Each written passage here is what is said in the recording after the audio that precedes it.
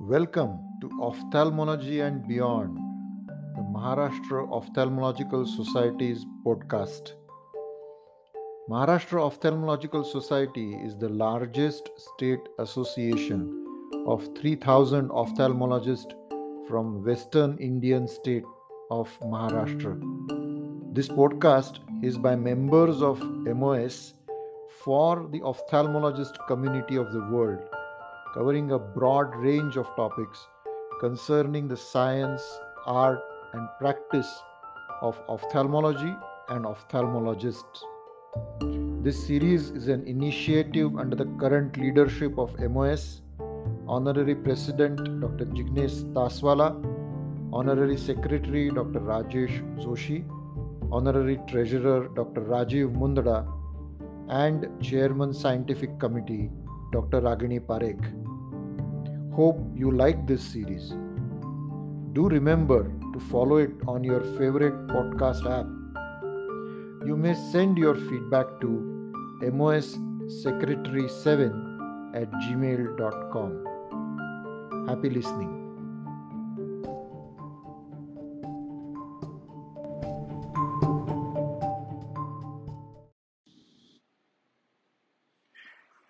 Welcome to the 10th episode of Ophthalmology and Beyond, the MOS podcast.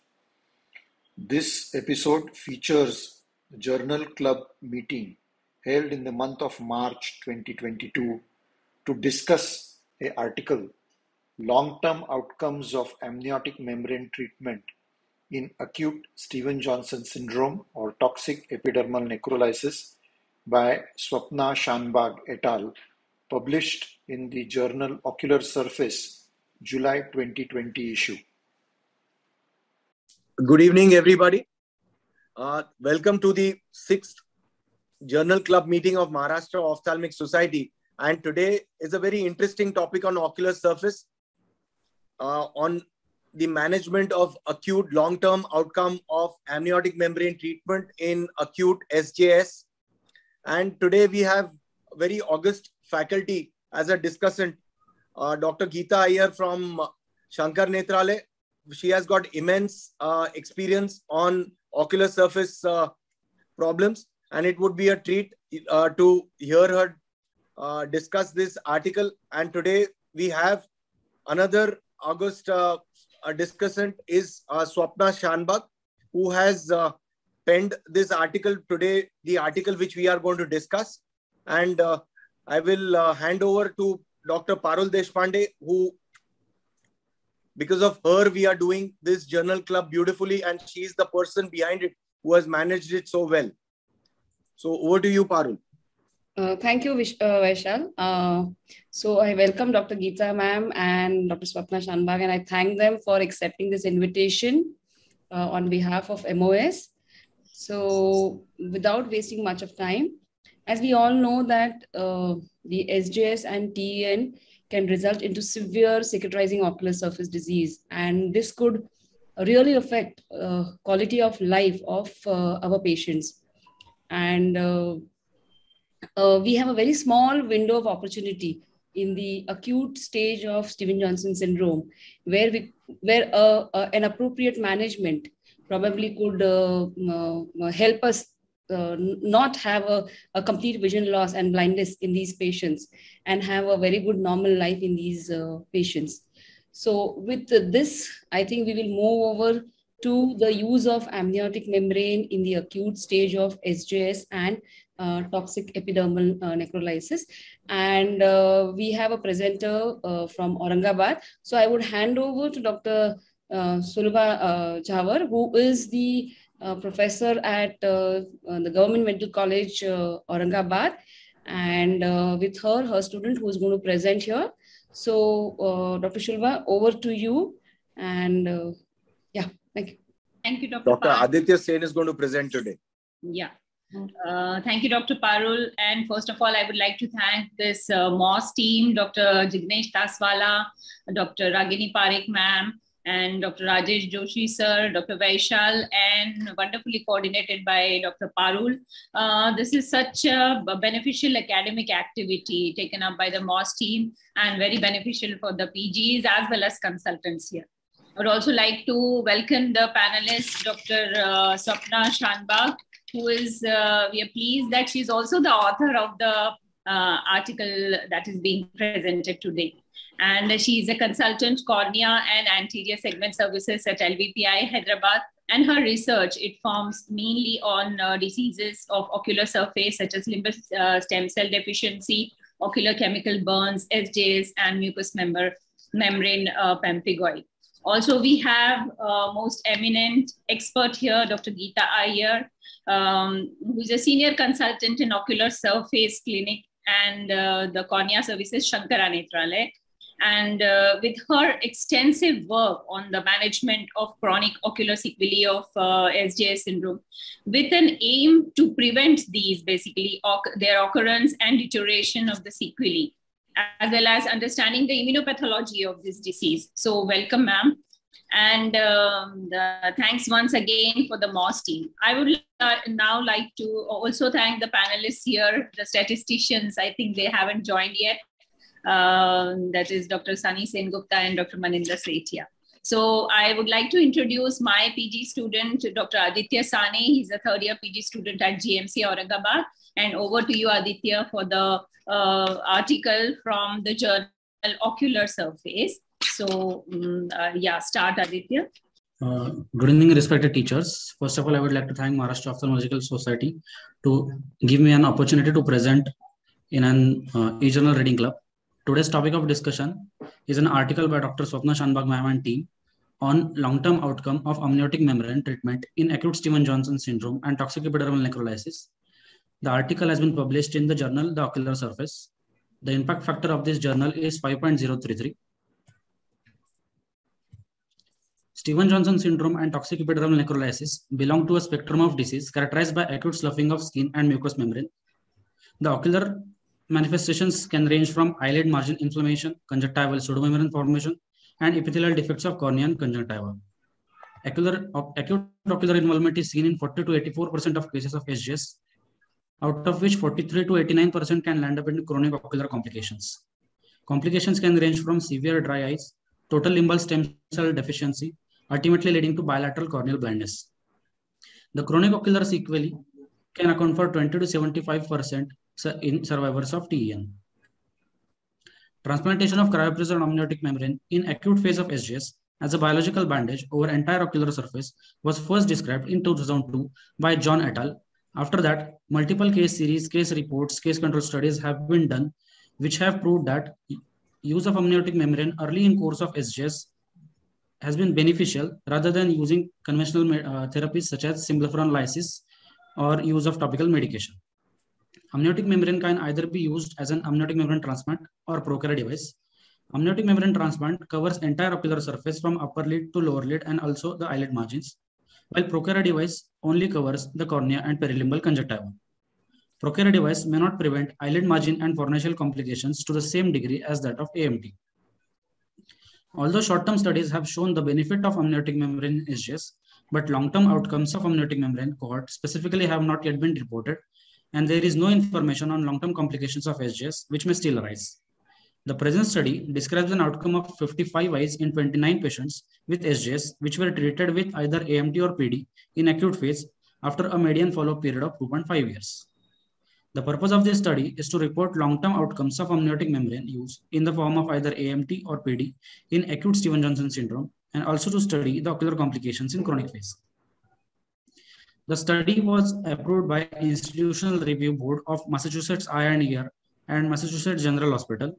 The study was conducted under Health Insurance Portability and Accountability Act compliance and adhered to the tenets of Declaration of Helsinki. The patients were categorized as follows depending on body surface area involvement, as SJS with less than 10% of body surface involved, 10 to 30% body surface involved were labeled as SJS and TEN overlap, while more than 30% body surface area involved were labeled as TEN. Patients were also categorized depending on duration from onset of skin rash as acute with less than 2 months duration, subacute with 2 to 6 months duration, and chronic when duration of more than 6 months. Ocular involvement in acute phase was retrospectively graded based on clinical exam notes for each eye using a grading system proposed by Sodzona et al., who have graded into 4 grades: grade 0 having no ocular involvement, grade 1 having only conjunctival hyperemia, grade 2 having either ocular surface epithelial defect or pseudomembrane formation, grade 3 having both epithelial defects and pseudomembrane formation. So a standard acute treatment protocol was determined to decide which patients will receive either AMT or PD as follows. All patients underwent a portable slit lamp examination or bedside examination and were graded into following grades. Grade 2 and grade 3 patients, depending on ocular surface involvement, received either AMT or PD. Electronic records of all patients with a diagnosis of SJS between January 2008 and January 2018 who received amniotic membrane were reviewed. Patients with a follow-up period of more than 3 months were included in the study. 5 patients died during study and 11 patients had a follow-up of less than 3 months. Thus, a total of 16 patients were excluded out of study. The basic procedure involved in case of AMT, the amniotic membrane was anchored to the external eyelid skin with bolsters or cyanoacrylate glue, and coverage of fornices was ensured with a customized Simlaferon ring made up of sterile intravenous tubing. Procura device, as they were self-retaining, they were not secured with any additional procedures. All patients in post-operative period received topical medication in the form of antibiotic eye drops, steroid eye ointment, and artificial tears. A follow-up period was kept daily in first week, continued every 2 to 3 days until the patient was discharged. The date of first amniotic membrane placement was labeled as day 1, and then subsequent follow-up was kept. Statistical analysis were conducted using a SAS software with a p-value of less than 0.05 considered statistically significant. Continuous parametric data were reported as mean with standard deviation, while non-parametric data were reported as median with interquartile range. The demography represents a total of 128 patients were screened, out of which 45 patients, 35% patients received amniotic membrane, out of which 16 patients were excluded. The incidence of TEN was 66%. 79% of patients were hospitalized in burn unit. Out of total, 86% of patients received systemic immunosuppression either in form of systemic corticosteroids, intravenous immunoglobulins, cyclosporine, or etanercept.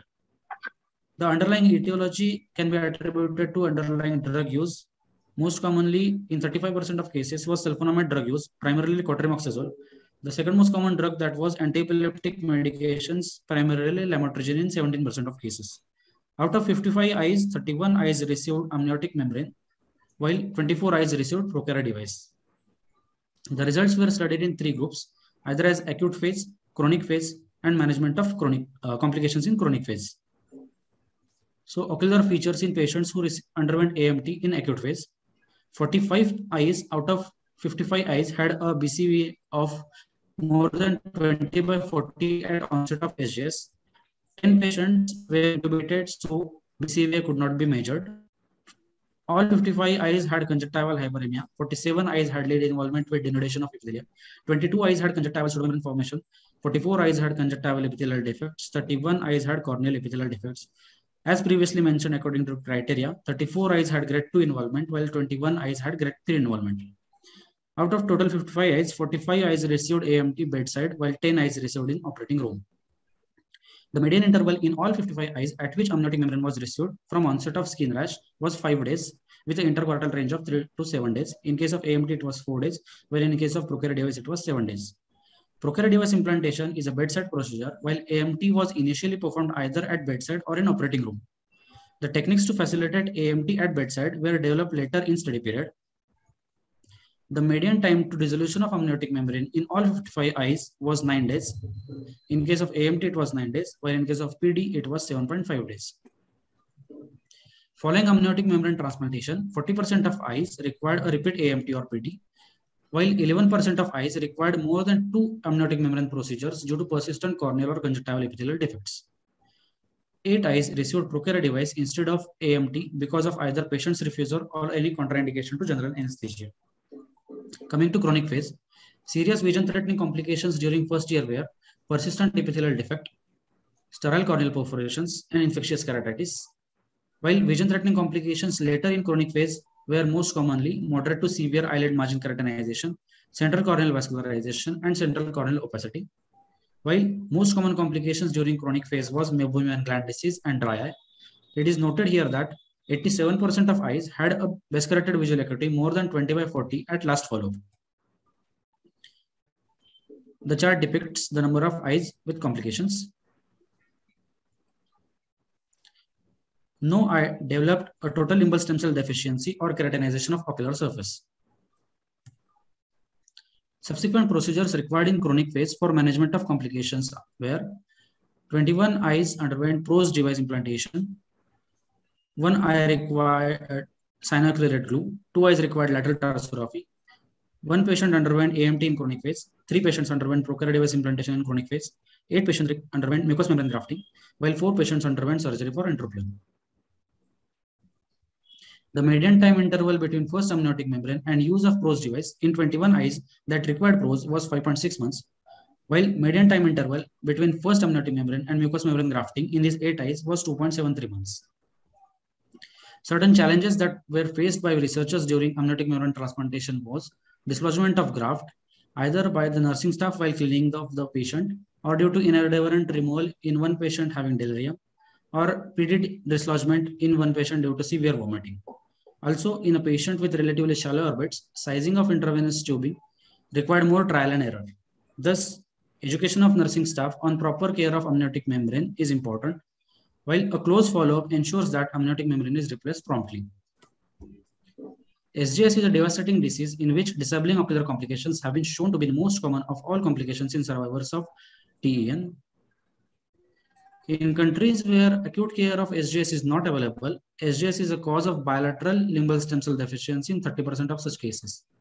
According to the study done by Basu S. et al., 99% of children of SJS did not have an access to amniotic membrane in acute phase of their disease, out of which 66% had a BCVA of less than 20/60 a year or more later.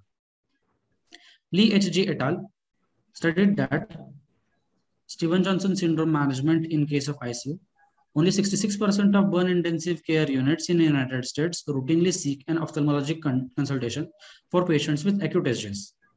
The present study shows that ophthalmology consult in an immediate acute phase of SJS can substantially reduce the visual morbidity of SJS in chronic phase. The present study, 87% of eyes had retained BCVA of more than 20/40 at last follow-up. Coming to discussion, amniotic membrane, when used in acute phase in these highly inflamed eyes, exhibit an anti-inflammatory and anti-scarring action. However, the timing of amniotic membrane placement is crucial. Sheroff and colleagues studied that there is increased risk of moderate or severe dry eye, moderate tarsal scarring, and visual acuity less than 20/30 in eyes which received amniotic membrane after 6 days of disease onset. Also, Saralsky and co-workers studied that there is increased complications and ocular surface disease in an untreated eye as compared to fellow eye treated with AMT. Thus, maintaining an ophthalmology follow-up at the same center where patient is seen in acute phase may be difficult, as patients are often referred to burn-intensive care units from large surrounding geographical area, and they may prefer to follow up with local ophthalmologists after their acute care. The principal strength of current study is long overall follow-up of cases. Certain limitations were retrospective nature of disease, and also patients received various systemic treatments in primary care which may have influenced ocular outcomes.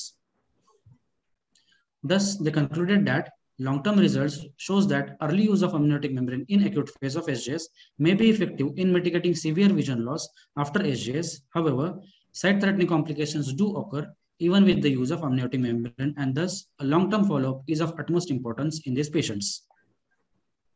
Thus, according to MARI framework, the method describes study questions are well-defined, sample size is well-defined, study population includes inclusion and exclusion criteria are well-defined, study period is well-defined, it's a retrospective nature of study.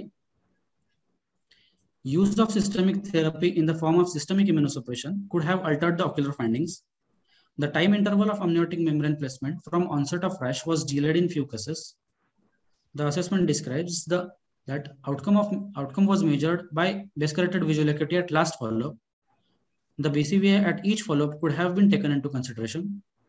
The details of amniotic membrane have not been specified as to what thickness of amniotic membrane is used. Statistical tests are appropriate. Coming to interpretation, use of amniotic membrane early in course of SGS can help to reduce severe ocular complications, while long-term follow-up is required to record complications. The study has shown a bedside procedure for amniotic membrane, which has an added advantage. While amniotic membrane can reduce ocular complication if used in acute SGS to some extent, but certain complications like dry eyes and eyelid-related complications are inevitable. Thank you, Aditya, for a wonderful PowerPoint presentation of this journal article. So a question arises to us as to Dr. Swapna has shown a very good result in 87% of eyes, they retained the BCVA of 20/40. So we would like to ask her as to what kind of procedure has been done for this amniotic, how she has used the amniotic membrane and the specification of the amniotic membrane. So I'd like to share a very short PowerPoint, which probably will cover most of the points.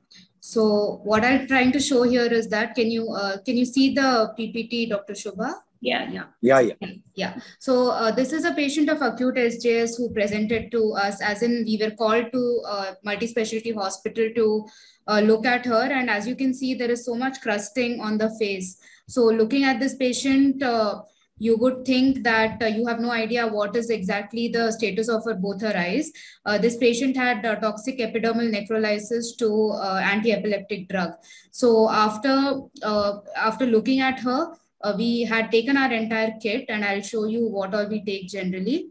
So in the acute phase, they can have pseudomembranes like this. They can have complete conjunctival epithelial involvement, and they can also have large corneal epithelial defects. So it's very important to take fluorescein with us when we are going to evaluate these patients at the bedside. And it is also very important to realize that lid margin epithelium can also be denuded.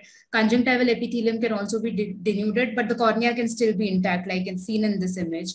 So very important to take a blue filter also. So we actually take an indirect ophthalmoscope or a direct ophthalmoscope too to evaluate after using fluorescein at the bedside.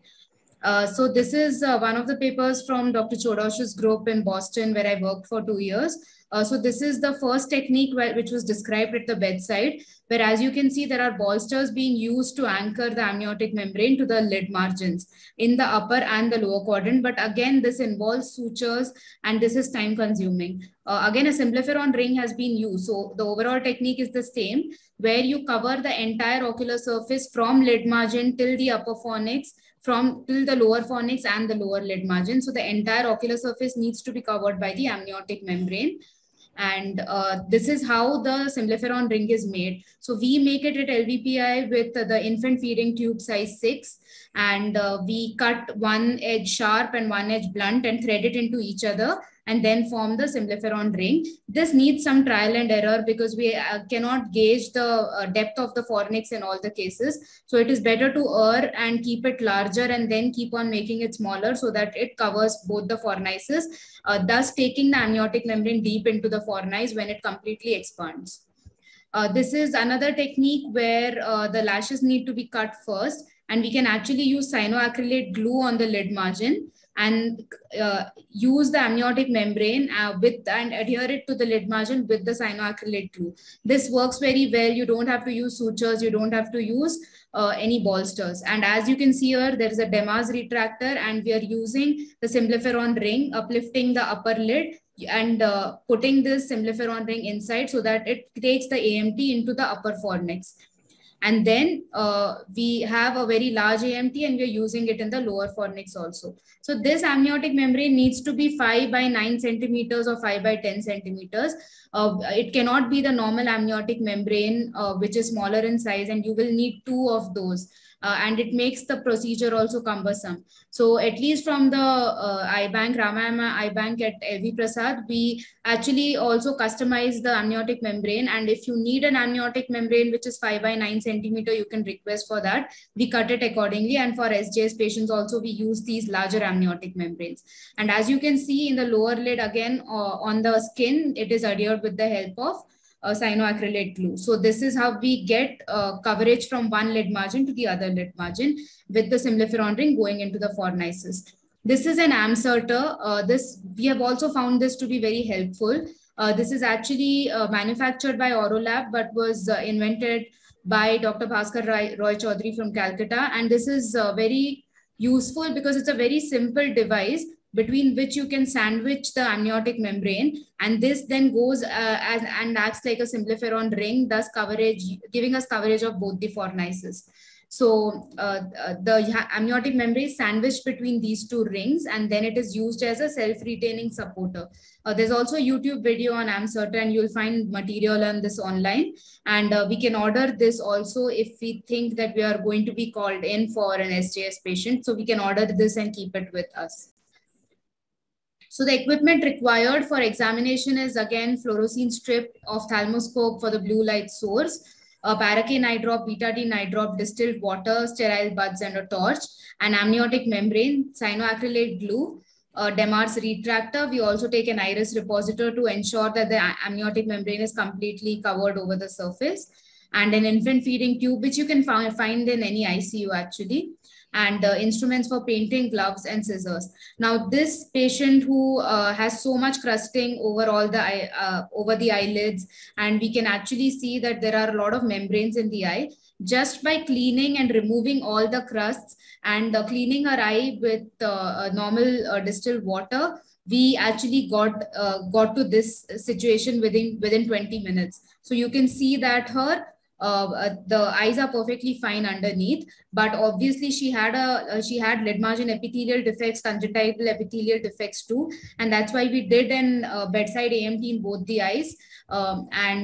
This is as you can see, this is when she came for follow-up 20 days later. You can see how the eyelids look like they are burned. So SJS actually acts like an immunological burn, where the lashes are all distorted. And you can see that this is the Simliferon ring, but the AMT has completely dissolved 20 days down the line.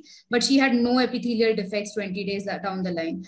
So these eyes, actually, you're able to save the cornea in the acute phase, and they do not reach complications like LSCD, corneal scarring, and all these problems. So eventually, 6 months down the line, she required lid margin MMG. She required another entropion correction. But this is her 2 years down the line. And at 2 years, she's 20/20 in both the eyes. You can see that she has undergone lid margin MMGs and entropion correction. But just because of the fact that we did AMT in the acute phase, she has reached a point where we were able to salvage her vision. And although she still required interventions in the chronic phase, having that window of opportunity where we did AMT at the correct point of time has helped us achieve this outcome eventually. So yeah, acute SJS, examine daily at bedside, grade, manage appropriately, have a very low threshold for AMT, because the risk versus benefit ratio is very, like the amount of benefits you have are a lot higher than the amount of risks you will have if you do AMT. And close follow-up is still required in the chronic phase. And we need to do early surgical intervention the moment we see any complications such as lid margin keratinization in the chronic phase. So thank you. Thank you so much, Dr. Swapna. You've explained the procedure very nicely. And I would also like to ask Dr. Geeta ma'am as to how you would go ahead with this. Good evening to all my co-panelists, the moderators of the session, all my colleagues and friends. Dr. Aditya, you did a wonderful job of presenting the journal. Thank you. And Dr. Swapna has already shown us the technique of performing amniotic membrane in the acute stage. The journal article is an excellent contribution to literature by Professor James Chodosh, whom we all hold in very high regard in the subject of Stevens-Johnson syndrome. And I think two main questions that we need to ask ourselves when we are attempting to perform an amniotic membrane in the acute stage is what exactly is our long-term outcome, and what exactly it is that we are trying to prevent in this so-called window of opportunity that we claim to have within the first 1 week of the disease. One is, will doing an amniotic membrane in the acute stage prevent the occurrence of limbal stem cell deficiency? Now, limbal stem cell deficiency in SJS occurs because of two reasons. One, in the acute stage, the limbal stem cells could be the target of the disease itself, just like your other epithelial cells. And the second cause for limbal stem cell deficiency in these patients is the long-term progression of the limbal deficiency, which occurs because of the various mechanical factors in the eye, such as the lid margin keratinization especially, which leads to a chronic blink-induced microtrauma. So in our cohort of more than 750 patients that we had seen over a span of 15 years, what we noticed was that in almost 60% of patients, when you don't intervene in the chronic phase, you have a progressive worsening of the limbal deficiency. So when we talk about long-term outcome in terms of 2.5 years, I would say that we still have several more years, like rightly pointed out both in the article as well as by Swapna, that lid margin keratinization is something that can continue to cause a worsening of the limbal stem cell deficiency over several years after the onset of SJS. And this is confounded by the factors such as the severity of the associated dryness, the other head neck cell conditions that you have, each of which merit addressing these issues in order to prevent this from occurring. And second question that we would need to answer with respect to AMT in the acute stage is, does it really prevent the occurrence of lid margin keratinization? I mean, that's one hallmark of this disease, which is responsible for several of the chronic factors that it induces. So both from the paper as well as from the various studies that have been conducted by the others also, primarily in the US, we do see that lid margin keratinization is something that is not completely abolished by performing this procedure. And therefore, we need to not be complacent thinking that doing an amniotic membrane in the acute stage is the end of an ophthalmologist's job. It is probably just the beginning. Definitely doing an amniotic membrane in this stage has a huge role to play. Unfortunately, we do not have statistics to compare the LSCD in these eyes in a controlled manner. And I think it's going to be impossible to do a controlled fashion study henceforth, because we know what the relevance of doing amniotic membrane in these eyes is in the acute stage. So when we say 30% of patients with bilateral limbal stem cell deficiency from countries that do not give acute care amniotic, in the acute stage, probably we're not comparing similar cohorts, and it would not be right to say that it does not cause LSCD at all in the acute stage, because we still don't know what those factors are that lead to limbal stem cell deficiency in the acute stage. We have confounding factors such as systemic management modalities. The drug itself, we don't know whether that leads to any difference in the way in which your outcomes are. But to answer the question with respect to the role of amniotic membrane and the technique of amniotic membrane, I think as far as the technique is concerned, it's been highlighted and illustrated very well by Swapna as well as in the paper. And probably a couple of points that I would have liked to have had a little more understanding in the particular paper would have been in those subset of patients, I think 8 eyes, which actually required amniotic membrane, but underwent Prochera.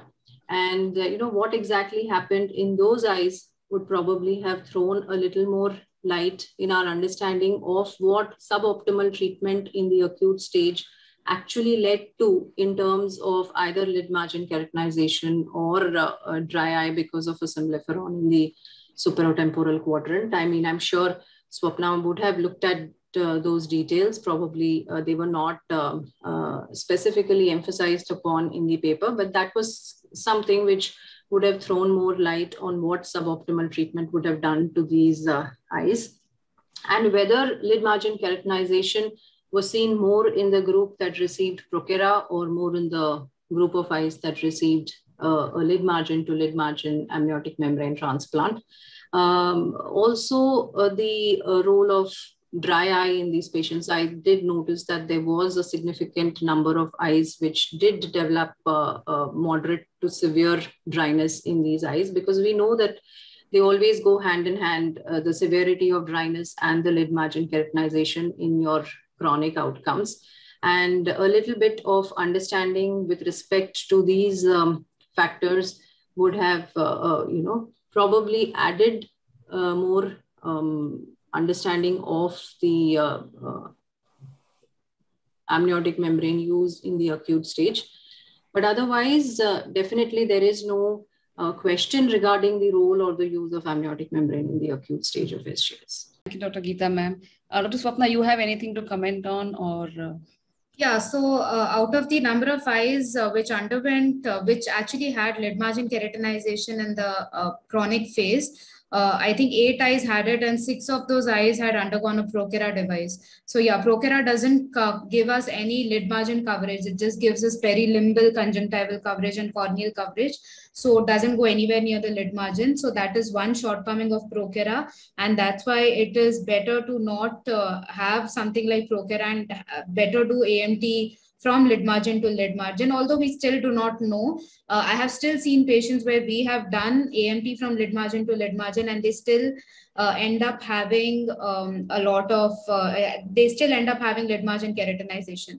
So I don't think amniotic membrane does anything for the lid margin. And most of maybe they won't have as florid lid margin keratinization, but they do end up in lid margin keratinization. So yeah, that's a good point that Dr. Geeta has highlighted, that yes, eyes which underwent just Procera and not amniotic membrane from lid margin to lid margin did end up with more lid margin keratinization. Also, I would like to highlight from the paper that amniotic membrane being done once is not the end game. A lot of these patients, like 40% of these patients, required amniotic membrane a second time. So we have seen that amniotic membrane, the amount of inflammation on the ocular surface is so severe that the amniotic membrane just dissolves in 4 or 5 days. And the patient still has persistent epithelial defects. So that's not the end game. We have to go back. We have to have a daily checkup. We have to use fluorescein and find out what is happening. And if we see that there is still a PED and the amniotic membrane is dissolved, it is always prudent to have a low threshold to go ahead and do a second amniotic membrane. I have seen patients in Boston who are 23 years down the line after 3 amniotic membranes in the acute phase. So they do have a role. Maybe if they were undertreated, they would not have done so well. So repeat amniotic membrane is also required for a lot of these eyes. So yeah, I think as cornea specialists, as ophthalmologists, we need to reach out to our colleagues who handle these cases in the acute phase and tell them that what happens in the chronic phase, they may not know, but it is the cornea specialists who know what happens in the chronic phase. And that's why these patients need a lot of proper care, appropriate care in the acute phase, and consultation of an ophthalmologist at the bedside. You cannot wait for these patients to come to your clinic. Because by that time, the window of opportunity is actually lost. So you have to go to their bedside and actually examine them. This is life-changing for them. I have seen patients who just come for follow-up once a year. They are doing so well post amniotic membrane transplantation in the acute phase, and after handling them through all their chronic ocular surface complications. So it makes that much of a difference. Whereas most of the SJS patients who were never seen in the acute phase, were not managed in the acute phase, do really not so well, and they have all kinds of corneal complications, corneal vascularizations. You have to keep them on topical steroids because they keep having bouts of inflammation, severe inflammation, microbial keratitis, and all these complications which just keep going downhill. And as we all know, SJS also, there is a very huge problem of dry eye, which does not allow us to do surgeries like penetrating keratoplasty in a lot of these cases, because obviously these the PK would fail in these eyes. So in SJS, it is all the more important that we target the acute phase, because we do not have a lot of options in the chronic phase, and we should try our best that these eyes do not reach a phase of keratoprosthesis. So that's where all this discussion comes in. So Swapna, I have just one comment that in your study, about 25 patients, I think, required intravenous steroids or immunosuppressive. So do you think that this could also have had an impact on the outcome that you have seen in these patients? Or do we attribute this totally to the amniotic membrane?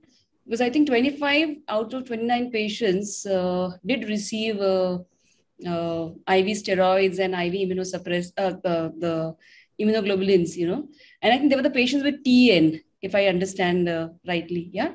So would that also have an impact on the outcome? So systemic immunosuppression is a standard form of therapy for almost all SJH patients. There were hardly any patients in the study who did not receive systemic immunosuppression. So IVMP given 3 days continuously, or cyclosporin or etanercept or IV immunoglobulin was given to a lot of these patients. And this is a huge confounding factor where we cannot figure out if that had any role or not, because we also went back and looked at all the patients who received only cyclosporin and whether their outcomes in the eyes were any different. But the numbers are so few that we cannot come to any statistical significance. So it's very difficult to say that IV immunosuppression did have a role in mitigating the ocular complications. But on another note, I see generally 2 to 3 new SJS patients on a weekly basis, because we are a tertiary referral center, and I always take a very good history regarding their acute phase management. And a lot of them have received systemic steroids in the acute phase, but they still have all kinds of complications and very severe complications. So very difficult to say what role does systemic immunosuppression have. But I do think it plays a role, but it's not very evident as of now. But it does play a role in the systemic management too, to reduce the cytokine storm. So Dr. Geeta ma'am, I want to know from your side that you also deal with these patients. So this study was performed in US. So I think where I'm not sure whether the risk of infections are lesser, but in our country, do we follow the same kind of protocol of giving immunosuppression and steroids to all these patients? Because when I went through the literature, many of the articles said that if you have more than 30% of the body surface area exposed, there is a very high risk of sepsis, pneumonitis, and they succumb to the disease, So what is your take on IV steroids and immunosuppressives and immunoglobulins? Yeah. Yes, Parul. So I think a study coming from the US, you are seeing so much of variation with respect to the systemic medications that were administered. So when you talk about a country like India, you're going to, we don't have a registry. We don't have any way of trying to figure out what the medications were that were administered retrospectively. And in collaboration with our dermatologist, with whom we work very closely in the acute stage, so the protocol is, once you've confirmed your diagnosis of Stevens-Johnson syndrome, there is definitely a role of systemic steroids and, in fact, systemic cyclosporin in the management of acute SJS. Now, how much these medications are going to contribute to the resolution of your ocular manifestations with or without an amniotic membrane is still at large. We don't know the exact answer to that question, because there aren't, of course, too many patients whom you're going to be seeing or treating in just one multi-specialty center for a disease which is so rare. And with varied kind of management protocols that you have across the country, it's going to be very difficult to actually find out what the effect of each of these confounding parameters are going to be as far as your outcome is concerned. But to answer your question, there is definitely a role of systemic steroids and cyclosporin, and it is basically the coordinated role of the intensivists, the dermatologists, to ensure that infection is kept at bay and identified and treated effectively if it occurs. It is a life-threatening disease, but that doesn't mean that you have a very high percentage of mortality. When well managed in the acute stage, you do have a significant proportion of these patients who do come out of it, and whom we are left with to take care of the largely ophthalmic sequelae that we see in these patients. A couple of other points that I would like to quickly touch upon is the reason why we also attribute maybe a good outcome or early resolution in patients with who undergo amniotic membrane in the acute stage, especially those patients whom you have been taking care of since the beginning, is that the other patients, that is the ones whom you are not in charge of during the acute stage, when they come to you at a much later stage. The intensity of follow-up and the intensity of compliance that you tend to stress upon to these patients when you are in the picture right at the beginning, it makes a big difference compared to the patients who come to you, say 2 years down the line, till which point in time there's no ophthalmologist who has seen them at all. If you look at the paper, there were quite a few patients who did have peripheral central corneal vascularization and conjunctivalization, probably not features of total LSCD, but features of partial limbal stem cell stress and deficiency.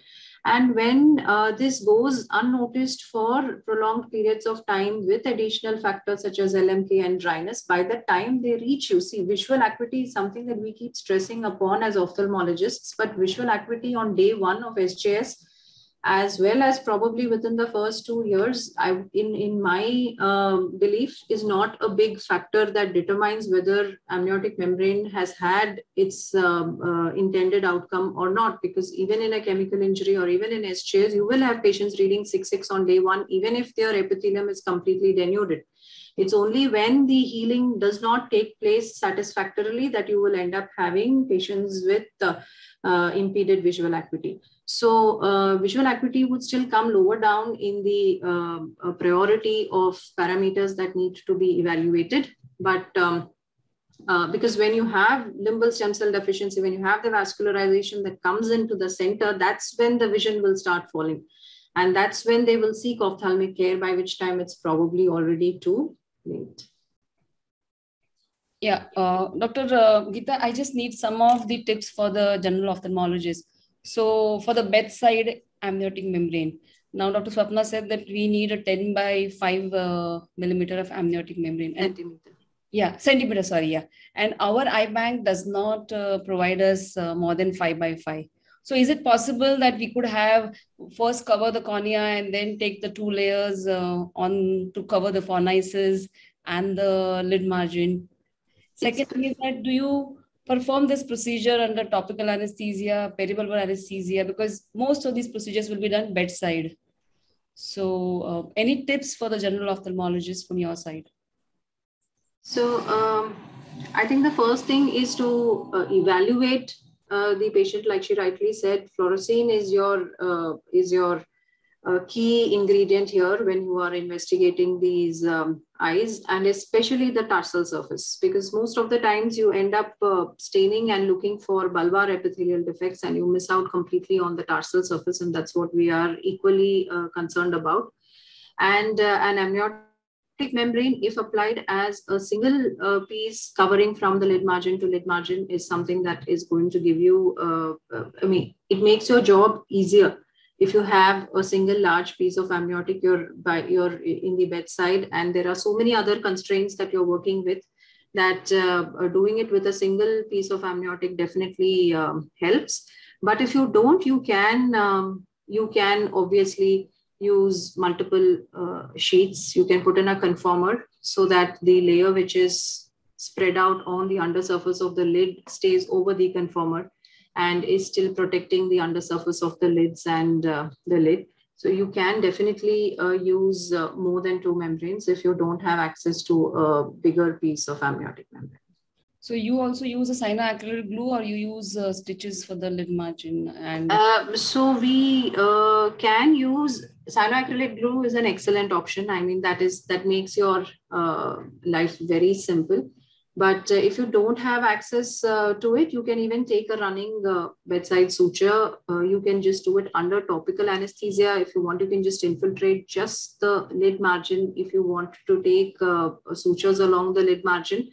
But otherwise, cyanoacrylate glue is probably one of the easiest ways of doing it under topical. Okay.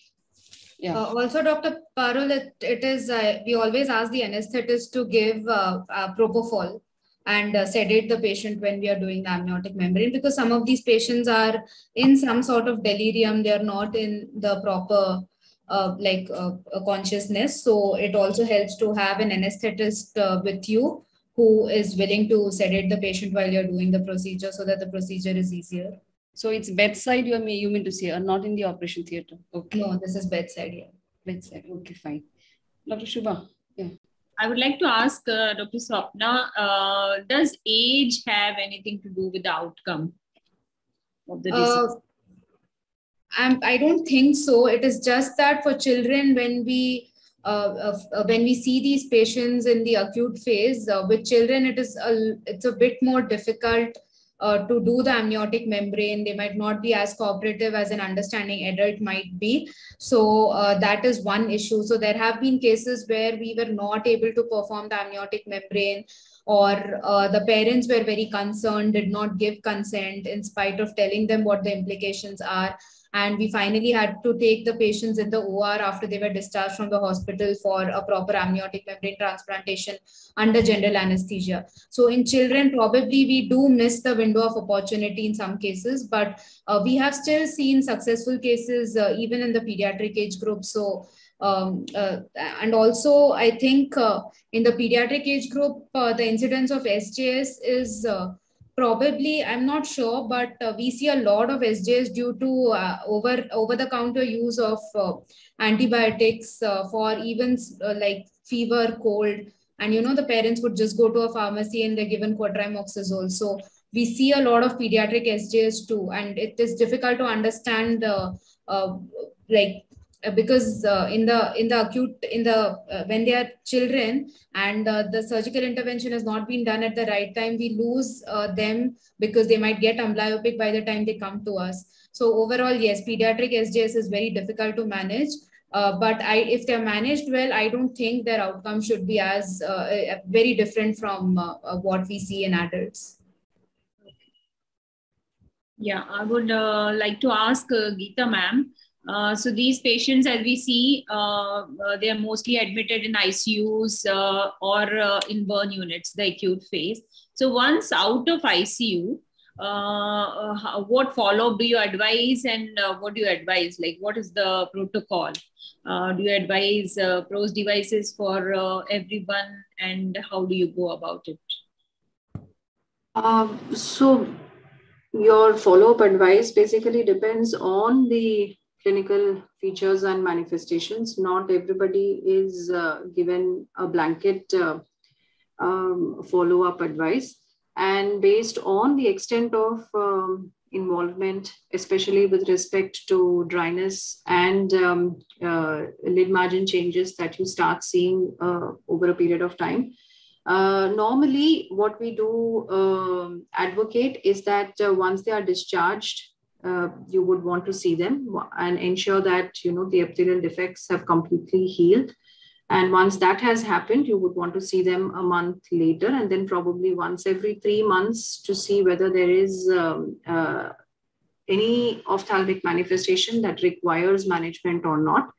And subsequently, based on the severity of the dryness and the lid margin changes, these patients are either advised punctal occlusion in the form of cautery if the dryness is very severe, or a PROS lens again for dryness, and lid margin mucous membrane grafting for lid margin keratinization if it is causing corresponding corneal changes in the form of vascularization and staining. So these are things that we need to keep our attention to.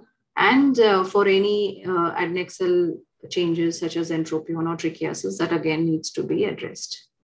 So just one question to Swapna. Swapna, you said in your study that the average period was about 5 months for the PROS lenses.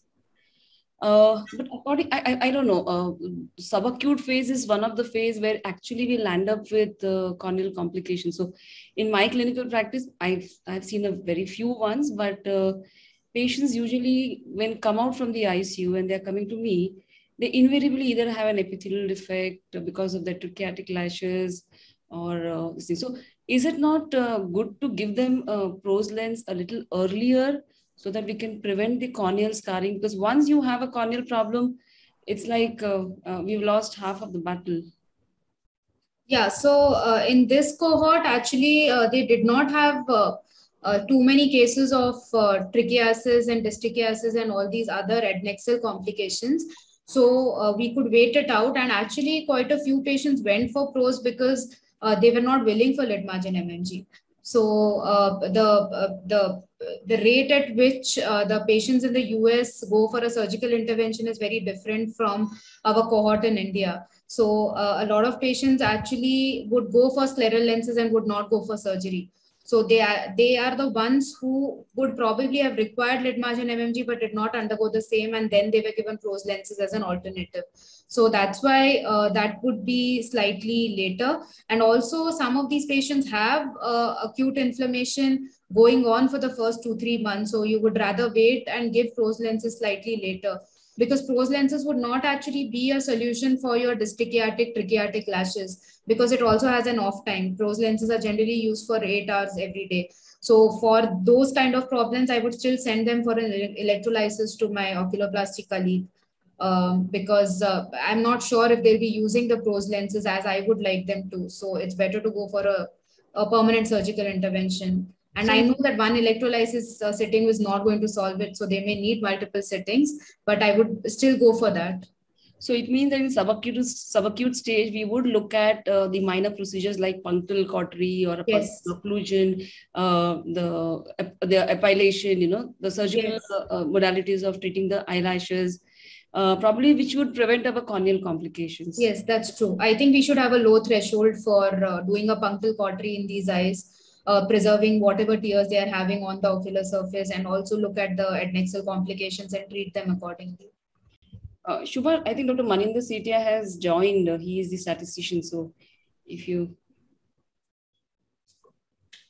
Yes, I would like to have your opinion, statistical opinion about the journal article. Dr. Maninder Setia, please. The article was the statistics presented in the article are pretty straightforward. They've not used a lot of statistical methods, right? They've just collected the data that they have, and these are mostly descriptive statistics, right? Mostly percentages, proportions, or means and standard deviations. So there's nothing, they've not used any advanced methods or all that. It's just a presentation. So, and they've just, for continuous data, if it was non-parametric, they've just presented as medians. Like one thing I liked about it, that they presented the units for medians also. That's a nice way of writing. Like we generally write the mean duration was 7 days, but they've written the units within the brackets as well. So that's a very, that was a learning thing for me as well, to present the units within the parameter, like within the confidence intervals or brackets, something. That was good. Thank you, Dr. Maninder. Yeah, I would like Geeta ma'am to please highlight mucous membrane grafting for this lid margin keratinization.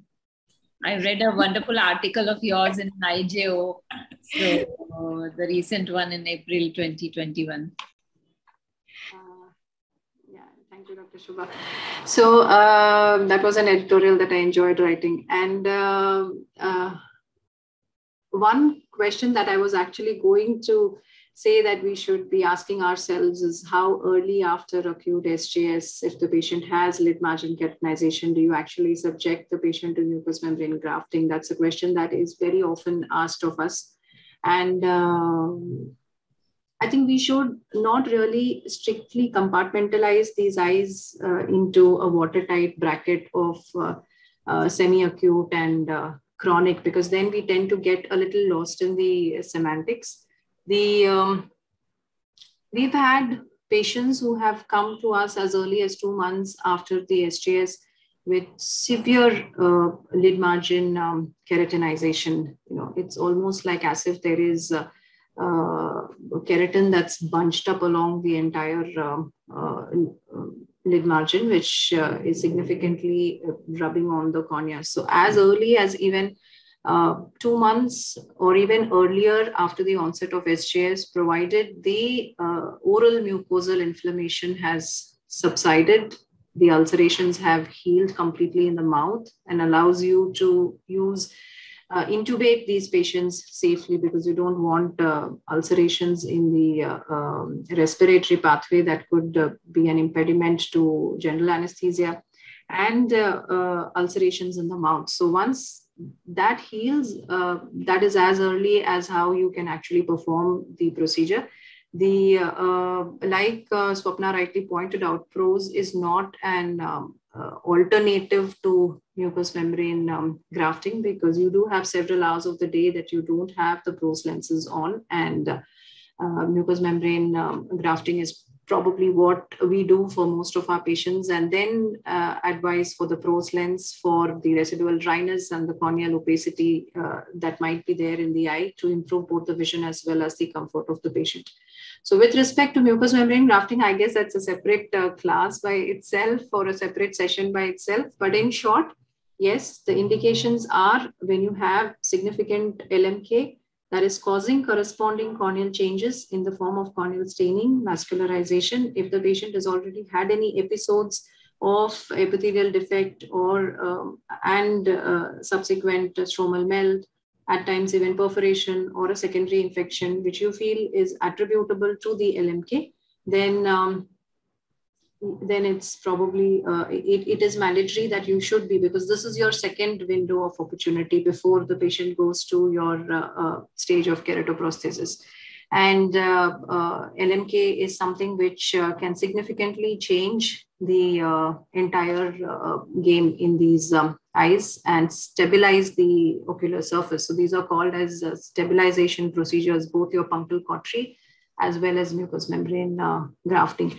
So LMK, the severity, the corresponding corneal changes, the associated dryness, all these are factors which you have to take into consideration, and your threshold is quite low.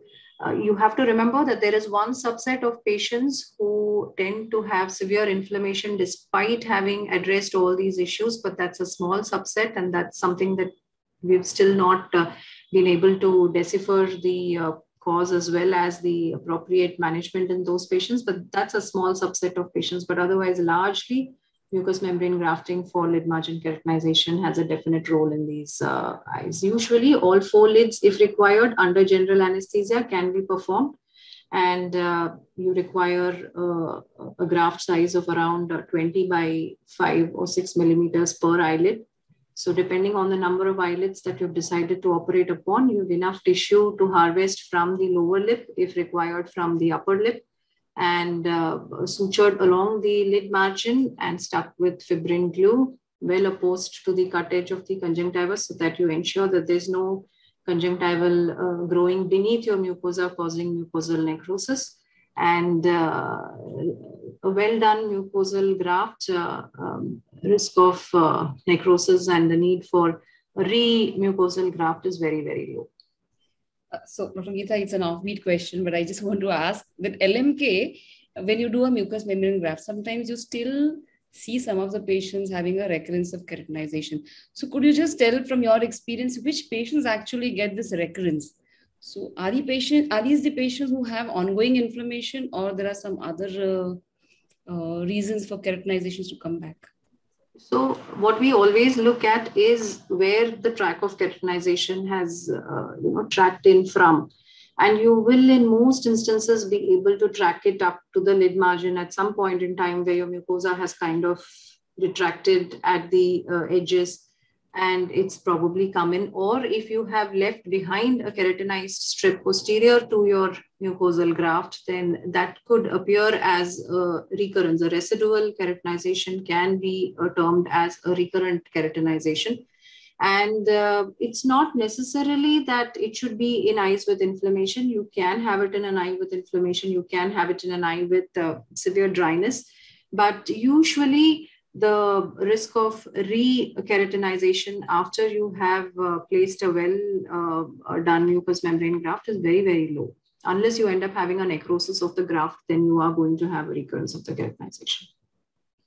excellent discussion, but because of paucity of time, One and last it was question, sir. excellent. We can go on and a lot of insights and a very good discussion, a thorough discussion, very insightful. I thank Dr. Geeta and Dr. Swapna and Aditya. Very great presentation and a very good coordination by Dr. Subha ma'am.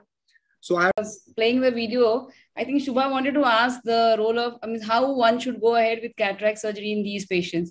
So any one of the panelists who can answer. Yeah, one last question. Questions don't Sure, end with experts, sir. sure. Sorry about it. Cataract surgeries in these eyes are always done after stabilizing the ocular surface, address the dry eye, address the lid margin changes, address adnexal conditions. Are you dealing with an eye which has any corneal opacities or not? You can, you have your preoperative preparation and then your intraoperative challenges, which might require the use of a light pipe when you're doing cataracts in these patients. IOL-PAR calculation, again, it's a session by itself. And the need to educate these patients on the need for PROS lenses if they have corneal opacities, the role of optical iridectomy in these eyes if there is a central scar. So there's a long list of do's and don'ts for cataract surgery in these eyes. I hope I have and the post-operative care to ensure that the healing is good. Post-operatively, the role of NSAIDs, because they cause more problem. Totally avoid NSAIDs in these. Absolutely. Topical NSAIDs in any dry eye patient is contraindicated. That was really a wonderful discussion. The essence of today's discussion is act early to prevent blindness arising out of Stevens-Johnson syndrome. Amniotic membrane and symblepharon ring are utmost essential in these cases. And I think you should have them in your armamentarium. Close follow-up and treatment of complications are important to prevent further complications. Thank you, Dr. Geeta and Dr. Swapna, for highlighting on various aspects of amniotic membrane grafting and telling nitty-gritties of transplantation of amniotic membrane. I thank Dr. Aditya for presenting today's topic. You really presented well, Aditya. Many thanks to coordinators for today's journal club, Dr. Shubha, Dr. Parul, Dr. Vaishal, and statistical experts, Dr. Maninder, for highlighting on various aspects of article. I'm also thankful to all those who have joined on virtual platform, and thanks to Entor for the technical support. Thank you so much, and we will have next.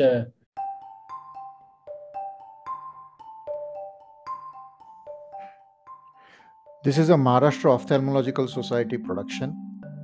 The podcast team of ophthalmologists includes Dr. Preeti Kamdar, Dr. Praveen Vyavahare, Dr. Praveen Patil, Dr. Rahul Tiwari, and myself, Dr. Mandar Paranzape. Thank you for listening.